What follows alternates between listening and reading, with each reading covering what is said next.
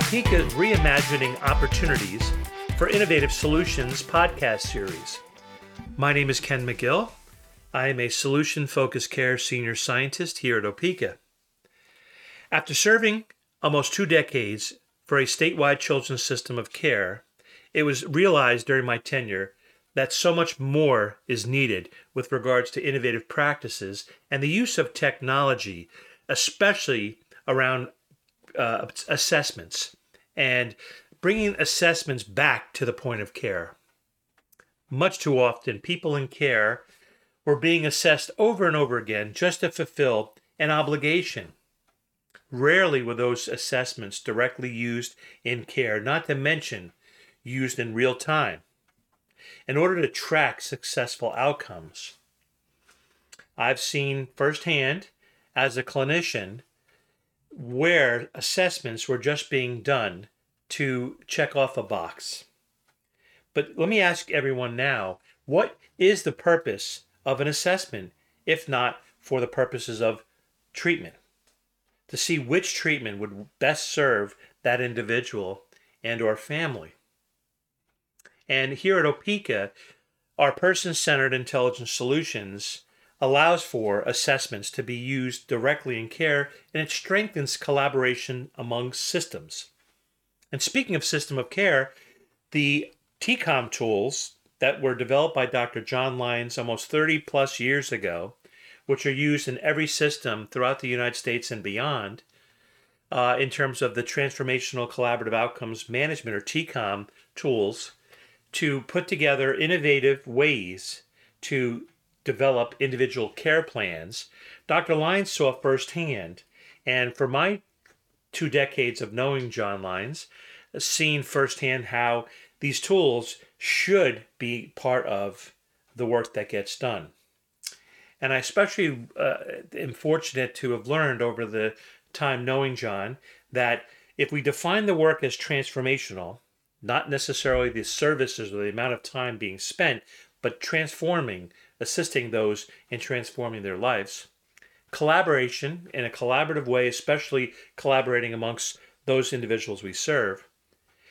Highlighting outcomes from the beginning, middle, and end of care, and managing the data. And managing the data in real time is exactly what you'll hear Dr. John Lyons, who's the director for the Center of Innovations for Population Health at the University of Kentucky. You'll hear John talk about how OPICA has been the leader in this process of bringing transformational collaborations and outcomes management so that we're going to shift. We're going to shift from systems of care to systems that care.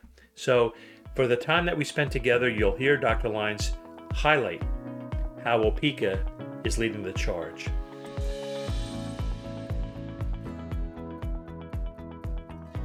And it is our distinct privilege and honor here at OPICA to introduce Dr. John Lyons, the director for the Center for Innovation in Population Health at the University of Kentucky. And John, you've researched and published so many things, an author of books regarding especially the Communimetrics, and an upcoming TCOM book that I think it'd be great if we can find out when that's coming.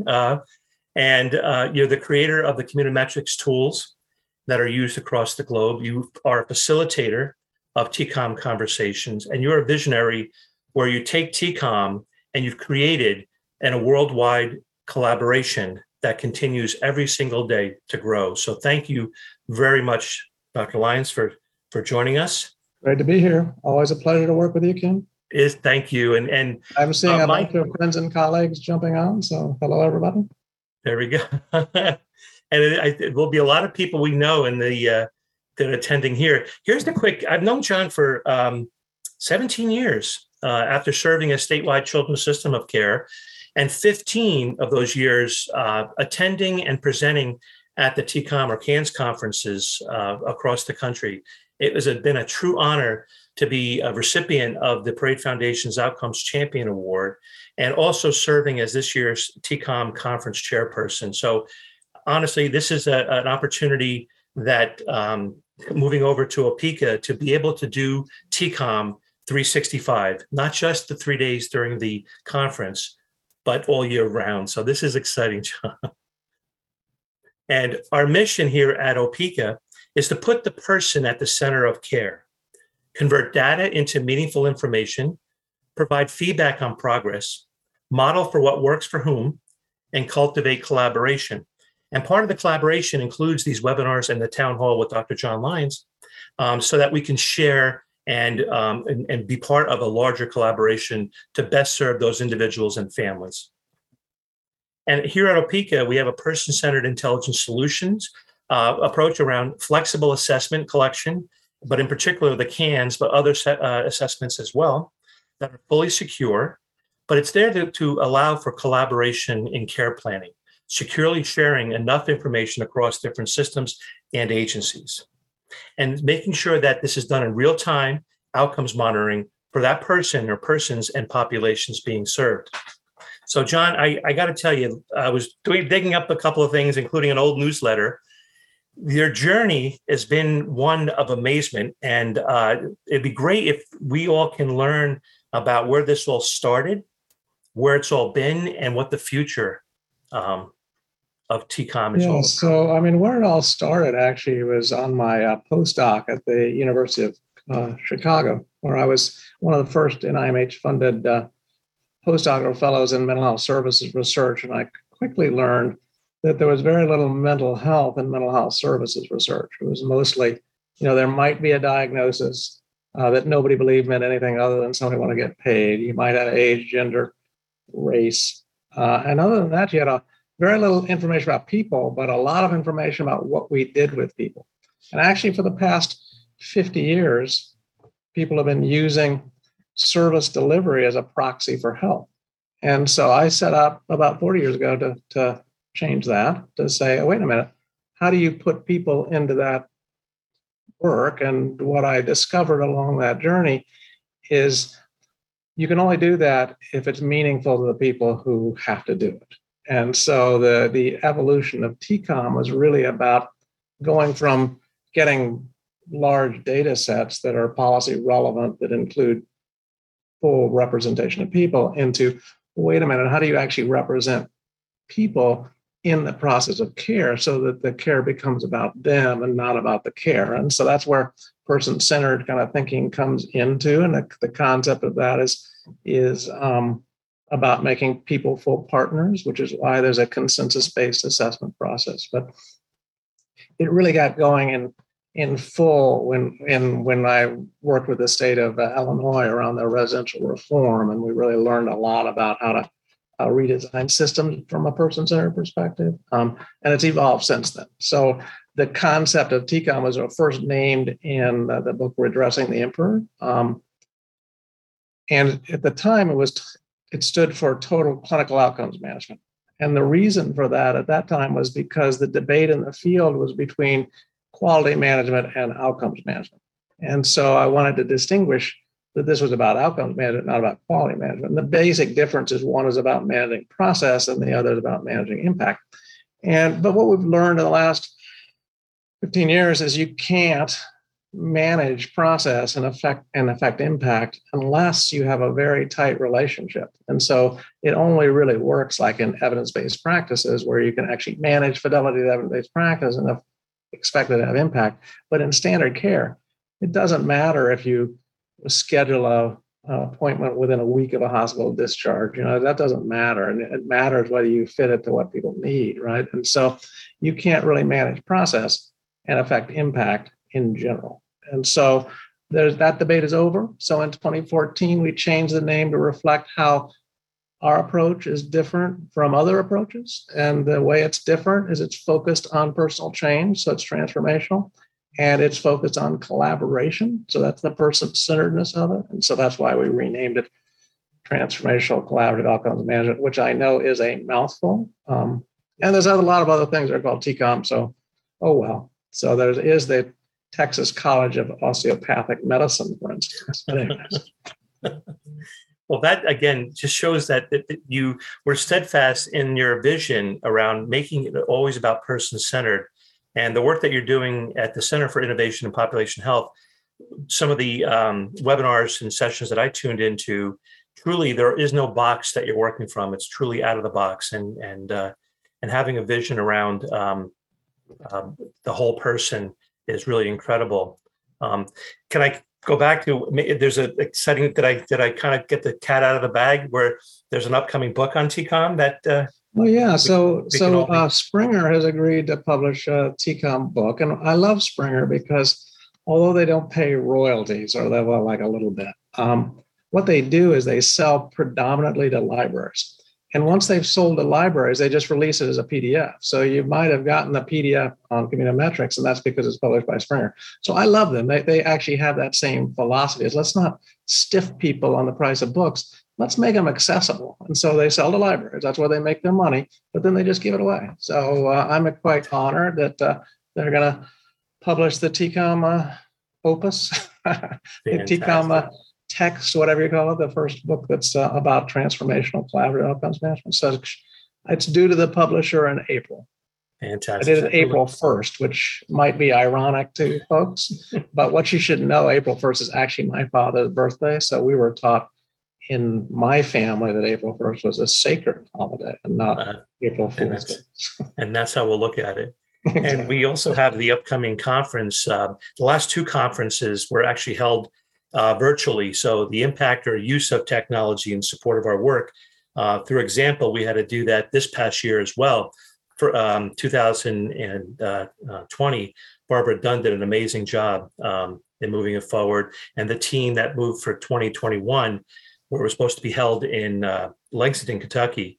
And this 2022 is going to be held where it was supposed to be originally held in New Orleans, Louisiana, at September 21st to the 23rd.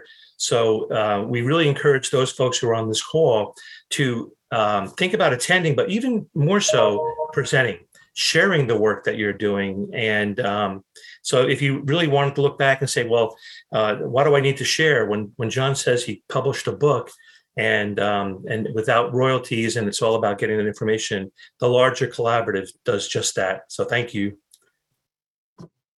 And it's interesting. People like to come to, I mean, that's a nice group of people. I think the thing I love the most about this work is the collection of people who are committed to it, because it's just a bunch of selfless, committed people who care about others and try to do their best to help them. So I have enormous respect for the people who participate. That is an excellent statement. And after serving 17 years out of a 20-year system of care, the reason why I switched over to OPICA is having that same respect for the founders of OPICA, with Dr. Kay Cordell and Ken Connect, creating something where it's going to make the lives of those individuals better, but it's also going to support the work that gets done. So especially now with the given circumstances and the stressors on those who do the work, technology is one of those especially helpful when it is about the work. Well, Ken, the pandemic has made it crystal clear that technology is a solution, right? I think if we learned anything from the pandemic, it's the government matters, the people matter too, and technology is very, very, very useful. And that's a good point. And it also brought up the fact around health equity, which we'll get to, because I think the insights that you have and will share, and how across this country and across the globe, how people are recognizing the health inequities, but recognizing there's only half. The second half is what are you doing to help to improve and create real health equity for everyone. So thank you.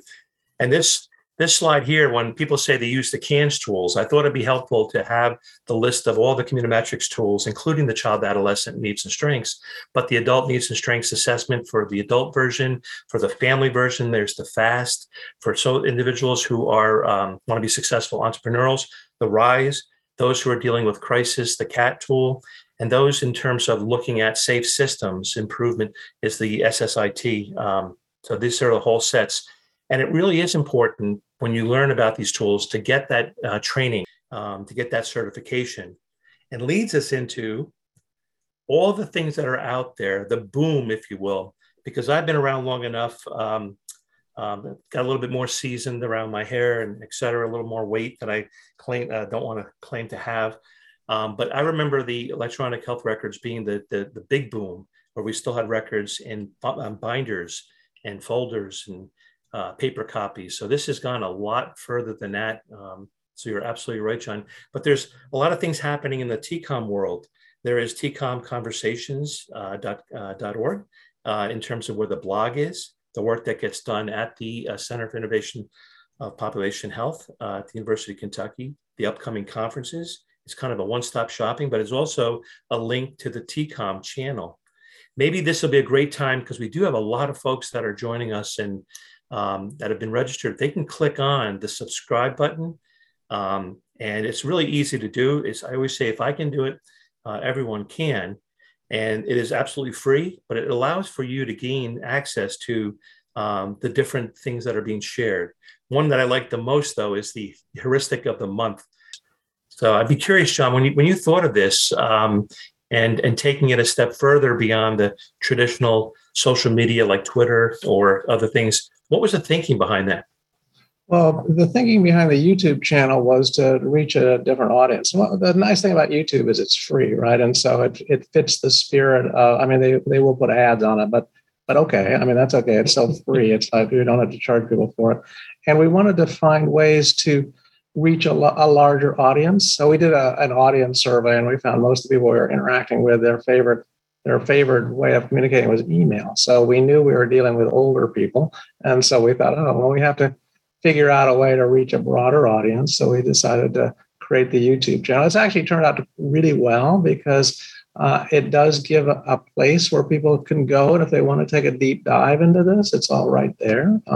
And for those of you who are more auditory learners, it's like a series of podcasts. For those of you who are more visual, you can look at the PowerPoints and the visuals and so forth. So we're pretty excited about the possibility of communicating there. We've got a bunch of people in line to collaborate by providing, for instance, research briefs. So we're talking to all the research groups around the country so that they will record and will post briefs on what they're doing and what their published research is to make it easier. Because, if you're a practitioner or a policymaker, you really don't have time to go and read the article. And sometimes those articles are a little bit dense to read. The standards of getting something published in a peer review require a certain level of detail that are really not all that relevant for the practitioner or the policymaker. So the research briefs are just a quick way of communicating findings. So the first one was provided by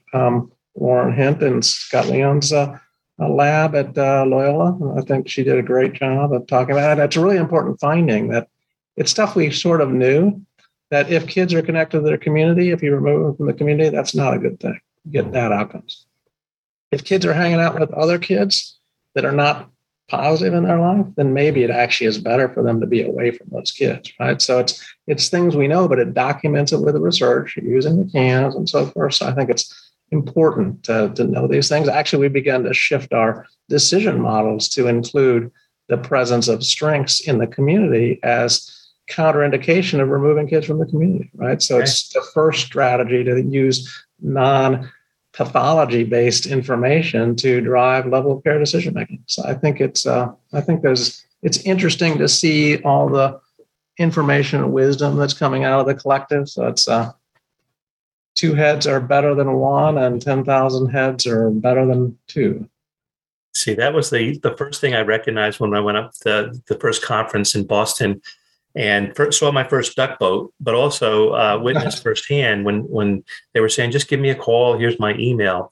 And when I actually called or emailed, I got a response. And then I knew I was in the right spot. And so those who are attending or on the fence about attending or participating in the TCOM larger collaborative and the upcoming conferences, or if you always wanted to say that you wanted to be on YouTube, getting it done seems to be very easy. So the fact that we're embracing. Our next heuristic, by the way, Ken, is so basically what the heuristics are saying. So heuristics come from the research on cognitive bias, Kahneman and Tversky work, and they're really focused on things that ways we think that lead to bias. Mm-hmm. So we've just twisted it and put a strength-based approach on it, saying the way we think also influences making good decisions. And so why not create heuristics that support good decision making? So the next one is I'm really excited about it because it's all relationships are transformational. So the idea that any relationship you have with anybody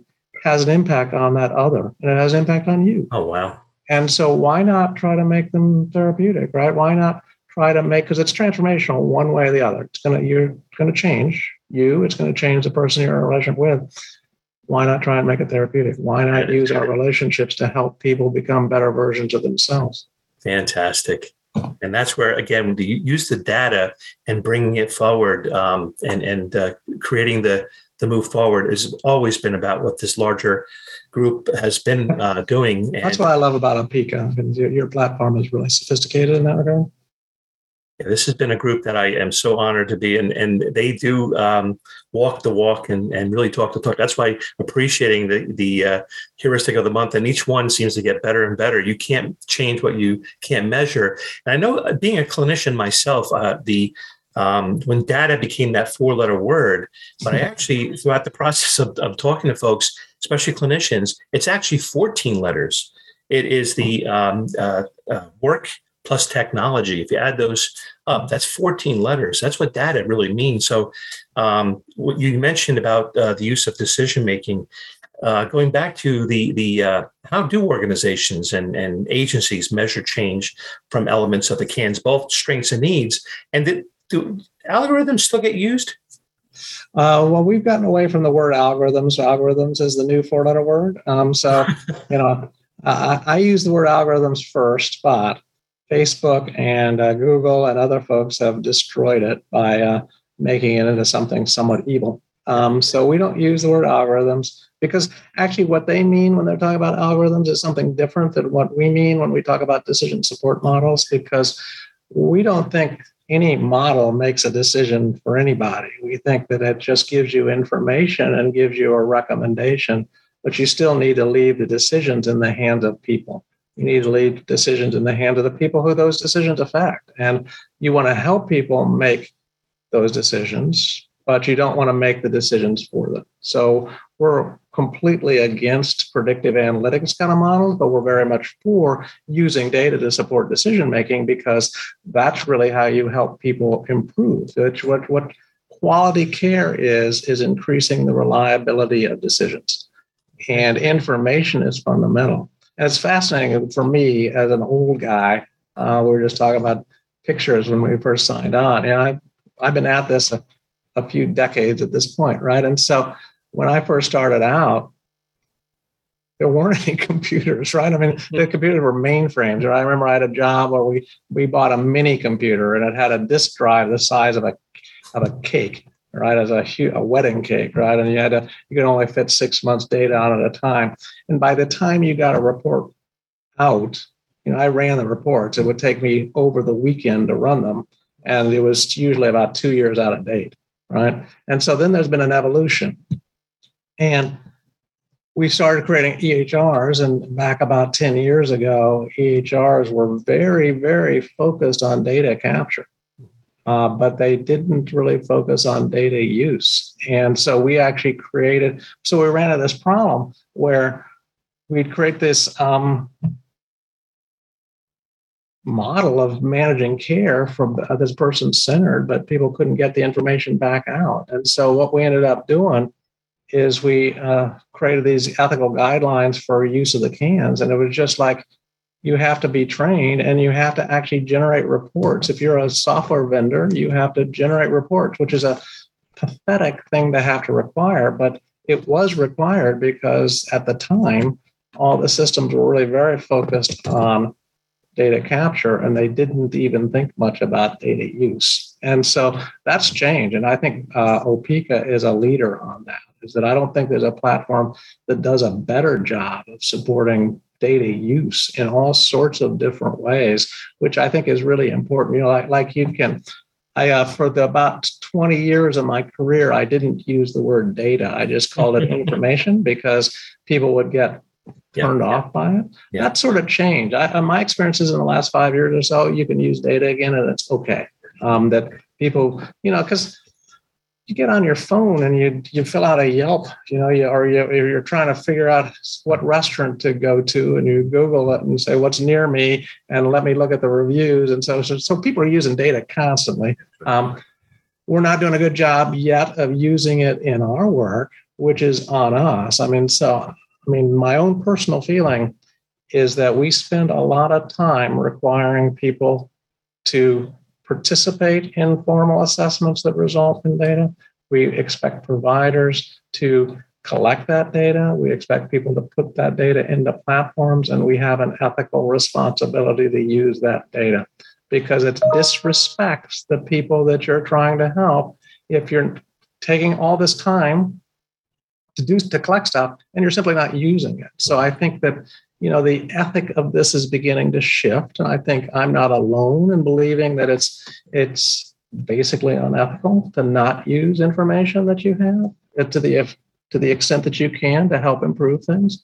And I think that's the frontier. And I think you need to have data platforms that are quick to update, that you can do stuff in real time in, because that's the best way to use information. The closer it is to the event, the better it is. And so in terms of your specific question about how do you measure change, I always tell people with every single question in TCOM, the answer is always it depends, right? And so there's all sorts of different ways you can do it because it's really flexible. But one of the things I like is by thinking about the actual needs and keeping it at a needs level, and then looking at actual needs initially, actual needs ever, because one of the things that we've learned is that, the CANs, the ANSA, the TCOM tools are measures of people's story. And you don't always get the full story when you first meet somebody. I don't know about anybody else on this call, but I don't tell somebody I first met everything about me. I'm not going to tell you certain things, you being globally the audience, certain things about me. I might tell you if I knew you better, or as I get to know you, I might share more. That's true of every single relationship in the world, right? And so that's true of any therapeutic relationship as well. And so stories unfold. In our traditional measurement scheme, and I actually even published on this issue back in the day when I was a psychometrician, we called it the therapeutic hook, that you had to get, and the saying was you had to get worse before you got better. Because what you saw invariably with a traditional measurement is you start out okay, and then you get worse, and then you get better. I call BS on that. I don't think that's actually what's happening. I don't think people are getting worse before they get better. I think it just takes some time before people are able to identify and articulate their needs and strengths. And so you have to build that into your analysis of change. And so I think that initial actionable, ever actionable, and then actionable at the latest, or the final, is really the best way to look at outcomes with this kind of approach. Because I think, and when you look at it that way, and I know you have reports in OPICA that allow you to look at it that way, you actually see really robust impact of our system based on ever to last. And what that means to me is we've been dramatically underestimating the impact of our work by forcing us into models where you look at initial and later. I see Janet Hecky is making a comment about payment. You're exactly right, Janet. You should be concerned about that, because if you're basing value on initial versus last, you're going to misestimate the value of an intervention, because there is that value of making sure you discover the full story. Now, you could make an argument, I think it's a legitimate argument partially, that we need to do a better job engaging people quickly so that they reveal themselves sooner. But I think that's impossible. It's sort of like expecting people to implement the CAN successfully on the first attempt. It's not going to happen. It can be an aspiration, but it's not going to happen. So I think building this way of thinking about value as an unfolding model where there's a kind of a discovery process that is more extended than the start, and then building that into how we look at change is the key to how you really embrace that. That really makes it, again, all about relationships, and relationships are positive. So if we're building relationship with those that we serve, we're doing more than just that. We're actually gathering information, building trust, and modeling for folks who might Absolutely. not have had it. So that's I think that's probably one of my biggest lessons in my career, is that you can't really measure accurately if you don't have a trusting relationship, right? You just can't. So anybody who's ever done self-report of adolescence knows that in spades. So some of them will just draw pretty art forms on the bubble sheets and all sorts of stuff, because absolutely, like, what are you going to do with this, right? I mean, so Anyway, so that's why we really focus on this consensus-based approach, because the idea is you're using the process to build trust. You want to make the work and the documentation of work all the same stuff, and so you're trying to build processes to take care of it. Yeah, and that's why I think my last 5 years and being the lead statewide trainer for a system of care where it was all about, it's not the paperwork, it is actually the work that gets done. So this particular slide are showing person-centered intelligent solutions, and knowing that we really, again, all the CANS tools are in here, but any assessment that gets done, we like you said, John, we bring that information in, we want to use it for for the purposes of treatment, but also show progress, and not just the needs, but also the strengths that are being built. So you see here an interesting child, Malcolm Little, later becomes Malcolm X, and you can see right there the different ping points around the CANs that are being done. The initial CANs, the second time, third time, and then up to the current in progress. And when we're filling this information out, it's really with that information being done, building relationships. You could see firsthand that the color that you see is going to trigger your knowledge around, well, oh my gosh, there's adjustment to trauma. And if you see the ratings on top, they went from a 3, very severe reaction to the trauma, down to a 1, which is history. This is where we can show progress, type in and share with those individuals that we're serving. And when you think back and read the autobiography of Malcolm X, you can see that there's been a lot of different substance use where we make sure that information is protected. But he was in kinship guardian care with his sister Ella, and we can see right here that we're working on a plan to reunify when his mom gets better, to reunify this process. It gives this tool that you've created, this conversation or Communimetrics versus a psychometric tool, which is done once and once only for diagnosing and purposes of giving a label. This CANS and all the different versions of the TCOM tools are all about showing that this is the work that we do, and we can prevent someone from having to tell their story over and over again. And I think that's the big thing that I saw happen when I was even the clinical director for a care management organization. And what this particular amazing product does, and what the thinking behind this with Dr. Kate Cordell and Ken Connect, was that we don't want someone to have to tell their story over and over again. We want this information to follow. And that's the walk the walk when it comes to person-centered care. And when you have this and you submit this, and this is being submitted, as you can see here, in real time, that information gives the team or the care circle the information that's necessary to do the work. And having been part of the system of care, I don't know if this is when you look at the longitudinal process, right, and moving forward, how often we don't really keep track of the information. We just focus in on that need, which is almost static in time, but it does evolve.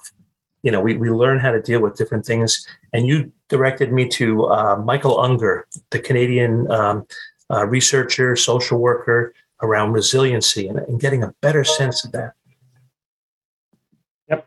So we're just having a little chat in the chat box, and they were just echoing your notion that you don't want to force people to repeat their stories, which is absolutely right. And so the way you want to design a system is that the story builds. I mean, think about it if you're a kid and you have a problem, right? So you think about this school shooting, right? You began to see how many different times people tell their stories, right? Mm-hmm. So teacher might recognize a problem, refers to the counselor or the principal, and the counselor or principal talks to the kid. Yeah, you got a problem. Okay, we need to bring in the parents. You got to talk to the parents. And yeah, we got a problem. And now we're going to refer you to therapy. You go to the therapy. Well, now here's our intake worker. Let's talk about your problems again. Oh yeah, you've got problems. Now let's send you to your therapist. So by the time you enter care, you've been forced to talk about your problems with 5 or 6 different people, right? And then if you have complex needs and you have multiple providers, you're repeating your story over and over again. So the idea is one person, one assessment, one story, right? And that's really hard to do, but it's really, really important if we're going to want to have an effective system, because it's the person's story, and that should be the same story everywhere they are. That's an important piece. And that brings to light the work. It's all about that shared vision of what we want to accomplish. So Thomas asked, and Knowlton asked a very important question in the chat box. And let me take this on directly, because I think people, and I'll be blunt, Thomas, I hope you don't take this the wrong way, but people use confidentiality to hide from accountability. If you talk to families, they want people to share their information in a responsible way to help them, right? If you talk to people with any sort of health problems, they want, I have multiple specialists I'm involved. I want my doctors to talk to each other, right? It's not that sorry, the urologist can't talk to the neurologist, can't talk to the sleep doctor, can't talk. I mean, that's bullshit, right? So, but we use that because we don't do a very good job of communicating. So HIPAA, all that HIPAA says is it's not your information. It's the person's information, and the person has to give you permission to share it. But if you talk to people and they understand the purpose of sharing information, you don't have a problem. And so HIPAA gets created as a problem, but it's not actually a problem. It's actually an important safeguard to make sure we're doing person-centered stuff, that we actually involve people that we work with. I mean, I can't tell you the number of times I've been in meetings with states and they talk about our data, their data. It's nobody's data. It's the person's data. I mean, it's my healthcare information is my information. Mm-hmm. I choose to share it with who I choose to share it with, but it doesn't make it not my information. It doesn't make it Anthem's, my insurance company's information.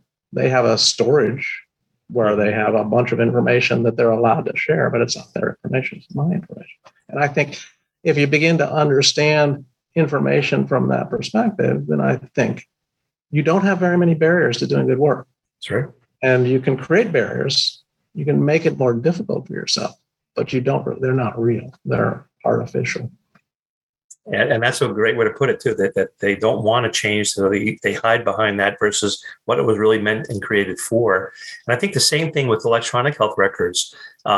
Housing that information just to have it was not the purpose of electronic health record. It was to cut down on the paperwork so that this information hopefully will follow someone and easily accessible rather than trying to find the actual folder it's in.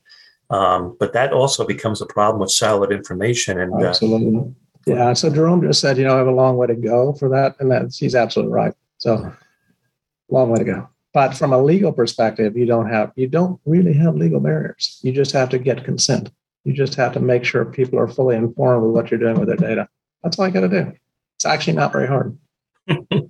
We just make it hard because we tend to, as human beings, like to complicate things. And if we make it simple, silly, that acronym, keep it simple, silly, is a great way to look at it. And this also, I think, this next question around value-based care, I think also complicates things where it doesn't necessarily need to be complicated. So I'd love to hear what you think about value of applying both Communimetric tools and TCOM as a framework, which the world is really moving towards value-based care. How do you see the value of applying both Communimetric tools? Actually, I'm having conversations right now with the CMMI, the Innovations Institute, and CMS around this issue because they are growing frustrated with their existing pilots around value-based contracting. I think it might be fair to say, I don't want to speak for them, but I think they've been at this now for about a decade, and they don't have anything to point to that say, wow, this is great. And my point to them is that's because the way they've been defining value is just service system redux. They're just taking the same administrative data sets that I reacted to as not having people in them and trying to create an estimation of value from that service receipt kind of data sets, those administrative data sets, which will never work. All it's really doing is rearranging the deck chairs on the Titanic. It's not really having an impact. And so I think there is real interest in beginning to think through what are the implications of including person-centered progress into equation around value, because you're never going to get to true value if you're not looking at the transformational aspects of the work. You're just going to get into who's paying for what kind of arguments, which is where we've been for the last 50 years, 75 years. And so I think there is an awareness that they need to think about things differently. I mean, steering the federal government is like a really big ship. So changing directions is not exactly an easy task. But I do think, as I was telling them yesterday, they have the data, right? They may not have it in their possession, but it exists, where they could begin to think about things from a person-centered perspective. One of the barriers, of course, is the traditional research view that only objective information is scientific, which I also call bullshit to that. That's simply not true. In fact, oftentimes the most important information involves judgments, and that's true in every aspect of our lives. And it's certainly true in any helping enterprise, is that the true change is in fact the description of a subjective process. So that notion of how do you reliably measure subjective processes? And actually, there's some evidence. Steve Hedges did some great research at the University of Chicago demonstrating that actually those measures are more reliable than instrumentation in physics, right? And when you look at it kind of on a global level, I mean, it's fascinating, but it gets slammed because it's not observable. It has to be collected by a different manner, but it can be very reliable, as we show with the cans. I mean, the cans and the ANSA and the FAST are the only measures that are more reliable in practice than they are in training. And that's because if you create them to matter, then information matters. And if information matters, people take it seriously. And if information matters and they take it seriously, then you get reliable and valid measurement. It's not about creating some measure in a laboratory that's reliable and valid and sticking it into the field and thinking that's going to work. That's not how it works. You have to create meaningful interactions with people that they value the information that you're collecting. And that's how you create reliable and valid measurement in the field. And I think once the scientists wrap their head around that, we'll be okay. But I don't think they've wrapped their head around that quite yet in our space. And so I think that's going to be the next journey. So. But when someone says they have concerns about the around the quality of data, you just described so fully that when a first CANS is completed, when you first get to know someone, you haven't gotten to the real story because you haven't built a relationship around trust, where this information is going. They might have told their story over and over again, so they're being protective, because that's what we should be doing. We should be protecting ourselves if there's someone out there not protecting us. And Kate asked a question in the chat, which I want to address, but I think it's really important. So the way this stuff works is the way you engage stakeholders is through a consensus-based process. And so by creating a consensus-based assessment process, you bring in all the stakeholders and they can agree on something. They can all agree, yes, this is in fact a change.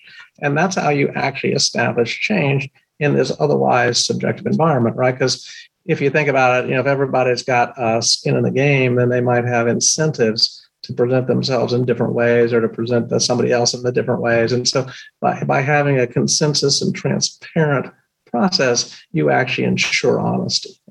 It's like anything else, transparency and consensus promise honesty. And so the way you partner, the way Pieces allows you to partner is by allowing those consensus-based assessments that bring in your stakeholders and then sharing information so that you see them in real time and being authentic, timely, and related to the quality of monitoring and measuring for the purposes of helping others and helping those that we're serving. That is perfect. Now, if I can get it, I can't understand any other major stakeholder not getting it. So they probably don't want to get it. So that was interesting.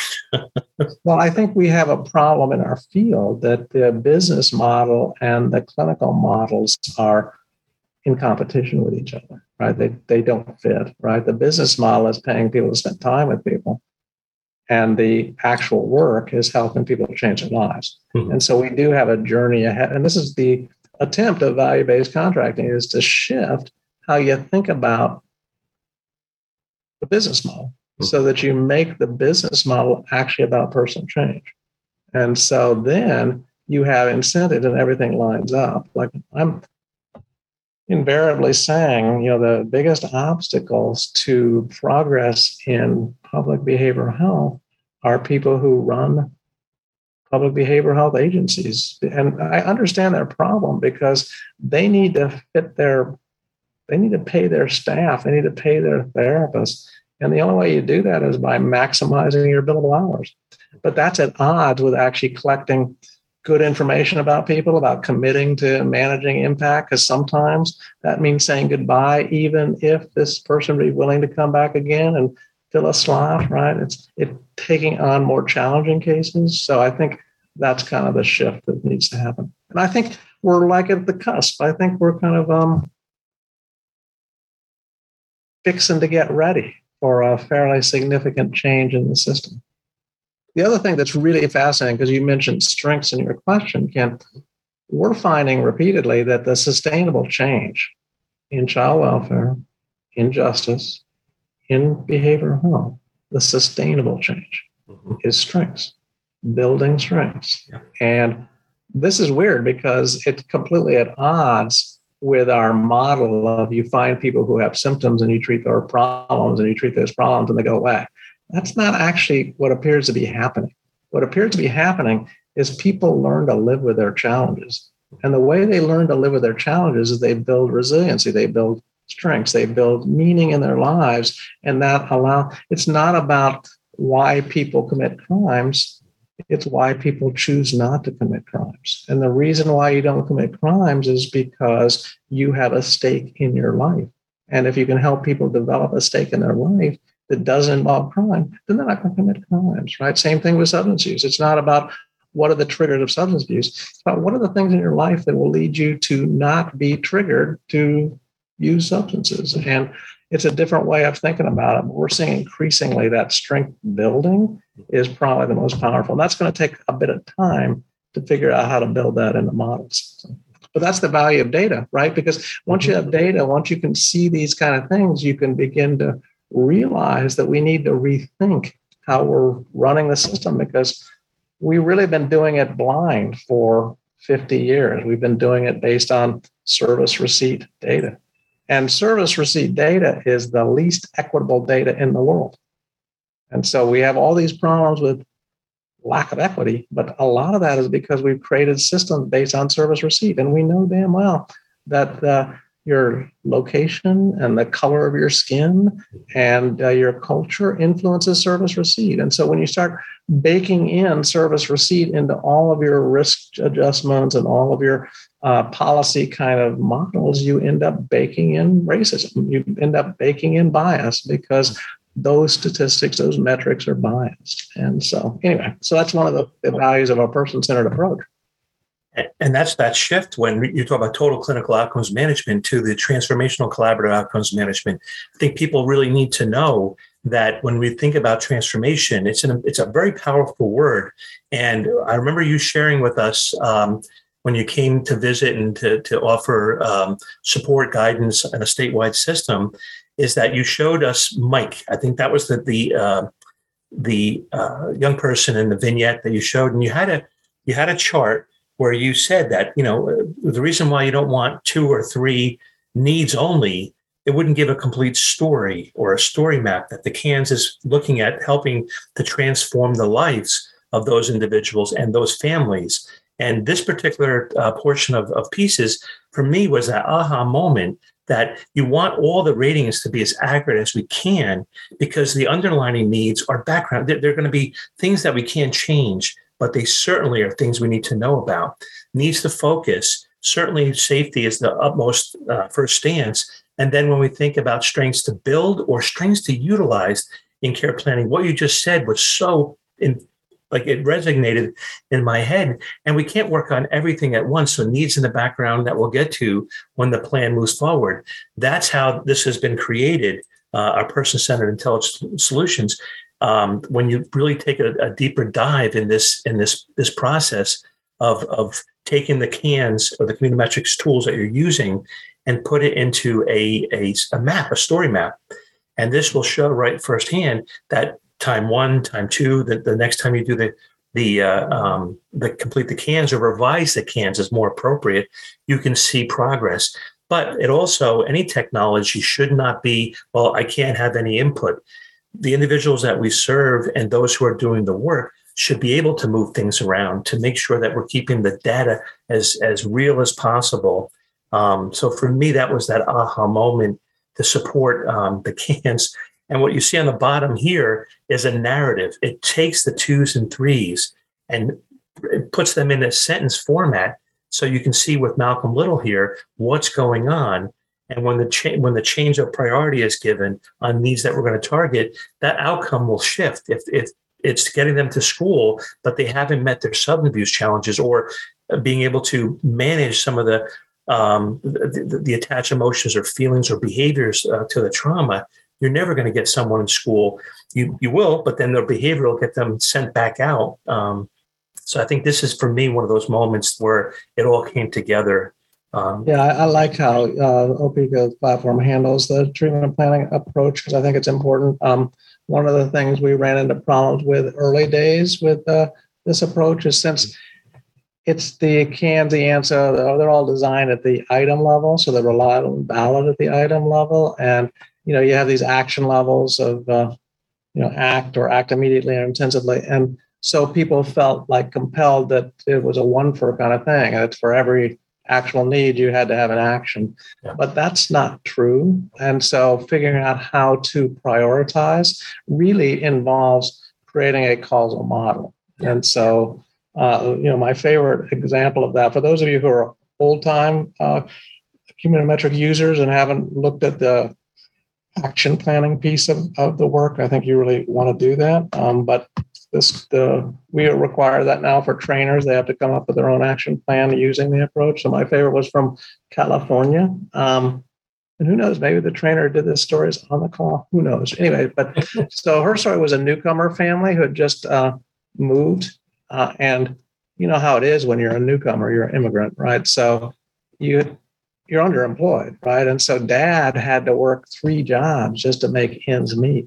And so he's gone all the time except Saturdays. Now, son had autism, but mom was on top of it. And so she got him into a good school program. She created a schedule for him during non-school hours. And he was doing well on every day except Saturday.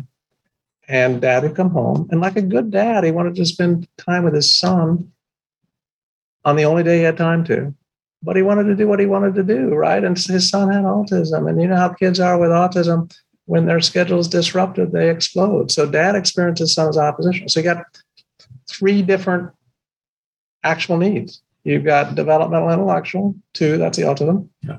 You've got the oppositional behavior, which is dad's experience of the son. And then you've got the caregiver knowledge, which is dad's understanding of the child. And then you've got a powerful strength. Mom is like a saint, right? So how do you put it together? Well, the way this trainer did is that developmental intellectual is a background need. You're not trying to change the autism. The school's working with that. She's not going to touch that. She's a therapist. And she decided she's going to address caregiver knowledge. Mm-hmm. So she's going to work with dad to teach dad what it means for his son to have autism spectrum disorder. And she's going to use mom to help teach dad that, because mom obviously clearly already gets it.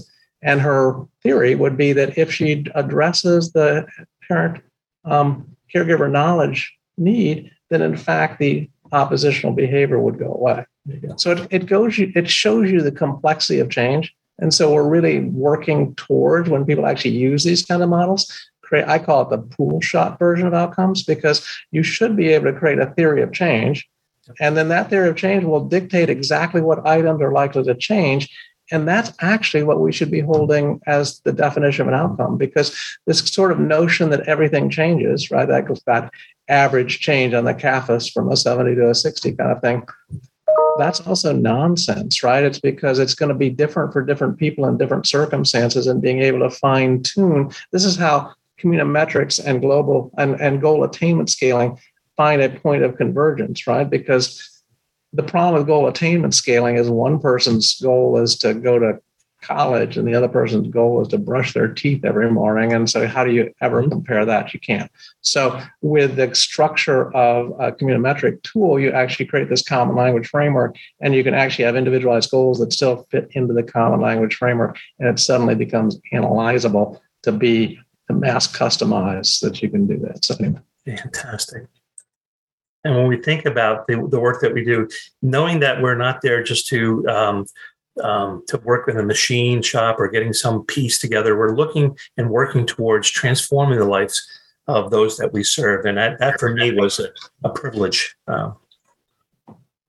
So the next question we had, in terms of the value of measuring strengths and needs. Now I think we understand why strengths are very important, but when we do it longitudinally, the importance of maintaining accurate data, but also not kicking the cans down the road. I think that was the term that I first used and heard rather, and I try to use it as well. No, you don't want to do that. But I think the key. So when I first started doing this work, the strengths movement was pretty nascent.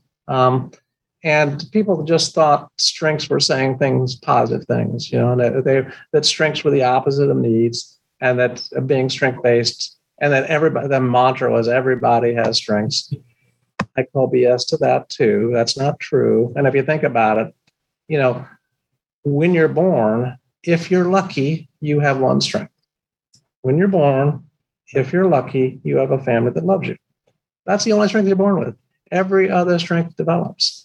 And some of us, sadly, are not so lucky that we don't have a family that loves us, either because we never had a family that loves us, or we somehow lost that family who loves us. And so there are people without strengths. And if you have this mantra that everybody's got strength and you're actually working with somebody who doesn't have strengths, you put in a position where you just make crap up. And so there's a big problem in the field where you'd read these records and you see people putting all sorts of crap in the strengths section in the assessment, like compliance, child is compliant with treatment. That's not a strength unless you're trying to maximize billable hours. The worst I ever saw was a residential program that had this kind of cut and paste mentality to their records. And for every single youth, it said, youth is attractive. What does that mean, right? Either they had a very bizarre admission criteria and they're only accepting good-looking kids, or they have this kind of kumbaya, everybody's beautiful. I buy that. Everybody's beautiful, right? But okay, but that doesn't help you individualize care. Let's move on from that. And so what we've learned, and I think the field is there too, is that having strengths is good, and that's when you do strength building, but building strengths is also good. In fact, it's sometimes more powerful. And the only way you can build strengths is when you first recognize that people don't have strengths. And so building strengths is just as good as having strengths. And so all four levels are meaningful. Mm-hmm. And that's why the data needs to be clear and concise. And I love the fact that when we think of the actual data itself, some of the things that have been highlighted, and I'm looking at the time, I can't believe an hour can fly by so quickly. But we have here in these the person strengths or the support system strengths, and exactly what you're saying, and how technology can take this and put this into an action, and getting away from someone looking, very, very nice. So what I would say that take-home message, Ken, is that technology can make the work easier. It makes it more efficient. There you go. And it doesn't change the work. It makes it more efficient. And unfortunately, some technologies actually take away from the work by making it less efficient. And historically, there was those problems. I think the strength of pieces is it gets it. It actually thinks from a TCOM perspective, and it actually makes the work more effective. That's fantastic. And that's the key with technology, that we know that well-designed technology can make our work more effective. And that's our responsibility. That's our wish. That's our aspiration. And so I think that's great. I can't tell you the number of times I've seen software systems that were designed from the perspective of the software developer or the compliance agency or the managers that wanted to see certain information, and it ended up not being particularly helpful for people, or the problem with not giving data back. And so I think you all have captured that. So see, and I know folks from Idaho in particular, the family organization, there was one person I had spoken to at the regional TCOM conference, and they found out I was part of a training institute. And she asked a really amazing question. She said, do you ask families what types of trainings, what type of knowledge you need to have to do the work better? And sadly, I couldn't say, yeah, it's not where we start at all. So again, our technologies should really mimic that, where we are using it to make the lives of those that we serve better. And those eventually where we would go would be the idea that before you come in for care, there'd be a way for you to get online and prepare people to know the basics of your story, and who to talk to get a fuller, who are the other storytellers that should be talked to, so that you actually hit the ground running. I mean, we sort of think of the system as starting at that first interchange, but it shouldn't, right? It actually should start before. I remember back in the day, Allegheny County would send out a family-friendly interview version of the cans before the first meeting so that families could read through it and say, this is the kind of stuff we're going to be talking about, which I think is exactly the right way of thinking about information is let's demystify it, let's make it accessible, let's create these kind of processes. Anyway. So. And when you mentioned Allegheny County, being part of a collaborative, you can actually put a face and a name to locations that are being served. So Robin Orlando and that amazing group. They do some wonderful stuff. Yes. And just to kind of get into some final thoughts, because if technology is an added burden or an added layer taken away from the work, it's not helpful. And given, like you said, the pandemic has certainly brought things to life, the use of technology, but also the inequities. So final thoughts around health equity. How does TCOM and CANS help ensure that we're all mindful, which is, again, the first step, being mindful of health inequity, but also practicing health equity? That's a great question. So we just had a meeting with some tribal representatives in California, and they have a discovery model. They have a process by which they get to know the kids and families that they're working with. Mm-hmm. And they said, well, how is the CANS going to interfere with this? And we said, not at all. You should continue to do what you think is the best way to discover. All the CANS is, all a communimetric measure is coding the story. How you get the story should be done in a way that's culturally congruent. And I think what happens is we create this kind of nonsense notion that asking these 50 questions in this order is the way you get to some truth. Well, that's about as culturally insensitive as you could possibly be, right? Because the same sentence is going to mean something different to different people with different backgrounds. If you're a young Black man in the United States and you get nervous around police, you're smart, right? Now, maybe if you're an old white guy, you're guilty, right? So you really need to, if you're a member of a Pentecostal church, you go to church and talk in tongues, you're not psychotic. But if you see somebody in an emergency department babbling in words that nobody understands, okay, well, maybe that's psychotic, right? And so you really have to have this cultural lens. That's why the fourth key characteristic of a communimetric measure is you understand people's culture. And what that really means is you approach the discovery process from a culturally open, a culturally expressive, a culturally responsive perspective, that you do the kind of discovery that makes sense within the culture of the people that you're working with. And I think that makes this approach, and we've actually got a number of analyses that demonstrate when you do this kind of approach, you actually can eliminate disparities, right? Because the disparities come from making decisions about things other than the common themes of people's stories that influence people's decisions. It's making false attributions. It's the bias kind of heuristics, right? So it's like why police kill some people, because they have in their back of their mind that person has a profile that makes me think that they are dangerous to me, right? They don't know about that one person they're talking to. They're making an assumption based on bias, right? And so you really have to help people get back to this person in this situation at this time. And if you make decisions based on this person in this situation at this time, then you're not going to have nearly as much bias. Absolutely. And again, this hour flew by, but there's so much information that you've shared. So thank you. And please thank the entire team at the University of Kentucky at the Center for Innovation and Population Health. We cannot thank you enough for taking time out and doing something like this, a town hall, but the sharing, the collaboration, that's the spirit of TCOM that you've instilled in the larger collaborative, and it's been used all over the world. And a CANS tool is a communimetrics tool. It's a TCOM tool. It takes in the whole person. It takes amazing time to get to know someone. But again, when we have all these systems that have bits of information, that information following that person, so that that's the first heuristic, Kim. So I love it. Sometimes Yes. you have to slow down to speed up. I was just gonna, and I'm getting. Hopefully, people have signed up. So go to the YouTube channel. I hope that you all. So you would all do me all a big favor, a solid, if you'd subscribe to the YouTube channel, because we get more control over the channel with more subscriptions. So if you haven't yet, please do. I would appreciate it. I would be grateful. Well, again, John, Samantha and I and everyone at Opeka and the entire audience today want to thank you. And thank you for all that you've done, all that you're going to do, and looking forward to partnering, collaborating with everyone in the future. So stay tuned that we have. Hey, Paul, nice to see you.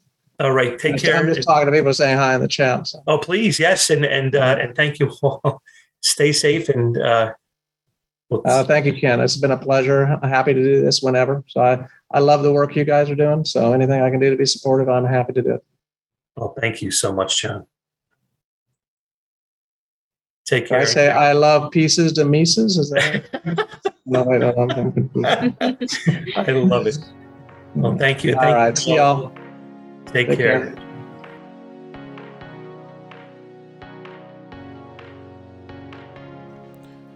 Thanks for tuning in to this week's episode of Innovation and Care Collaboration Podcast. Be sure to subscribe to the show on Spotify, Apple, or Google, and join us each week as we invite in thought leaders in health and human services to discuss the latest trends in healthcare and technology.